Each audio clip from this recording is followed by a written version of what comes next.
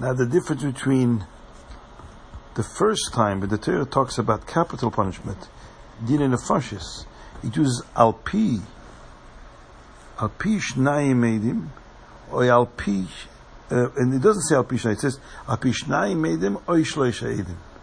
When he talks about din mominus, but financial liabilities, it uses alpi shnei edim or alpi shloisha edim. It uses twice the word alpi.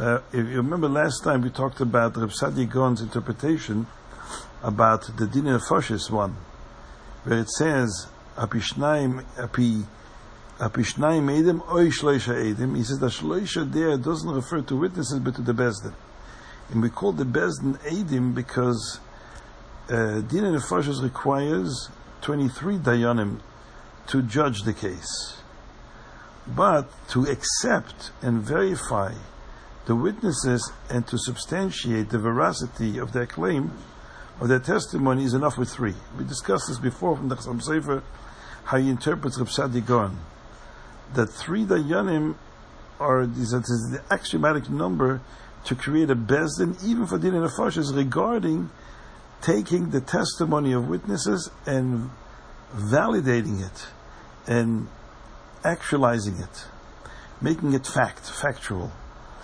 And for that is enough 3 dayanim. Then these 3 dayanim can report to the other 20, and they can then judge and deliberate whether to punish him or how to punish him, etc.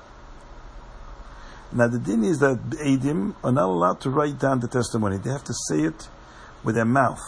Mipihem v'lo mipiksavam. We learn it from Alpi Shnayim Eidim. Alpi mipihem v'lo mipiksavam. The Eidim are not allowed to write down in a letter their testimony. They need to say it in person with their mouth.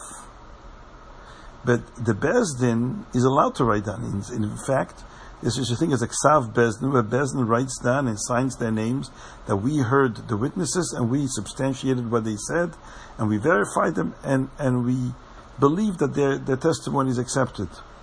They can write it down because once it's out of the realm of witnesses, it's the restrictions of Alpi Mipiyam V'lo Mipiksavam no longer applies. So the Bezdin of 3 can then communicate in writing.